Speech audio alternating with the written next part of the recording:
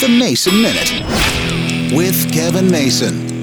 There are some things in life that you use often, and you really don't think about them. I'm talking shopping carts today. A bunch of retailers, including Target and Walmart, are upgrading their shopping carts to be more high-tech. And the only reason they're upgrading them is so they don't get stolen. In fact, some stores will spend $15,000 a year for cart retrieval, for maintenance, replacement, and for city fines if they do have abandoned carts outside of their area. So what they're doing is they're putting on new wheels on these carts. They're called roller coaster wheels. And basically what they do is they have a locking mechanism in there. And if you get too far away from the store, the wheels lock and they can't be pushed anymore. The only problem is at some stores who have big parking lots, you take that shopping cart out to your car and you don't get all the way because of the way their mechanism is set up. It only lets you go so far. People are upset, but at the same time, the retailers don't have much choice anymore. Who knew shopping carts were a thing? I go into a Target, I go into a Walmart, I go into the grocery store. I don't even think about them. I just grab the cart and I go. The only time I think about them is when you got a bad wheel. And now we're having more wheel problems in a different way.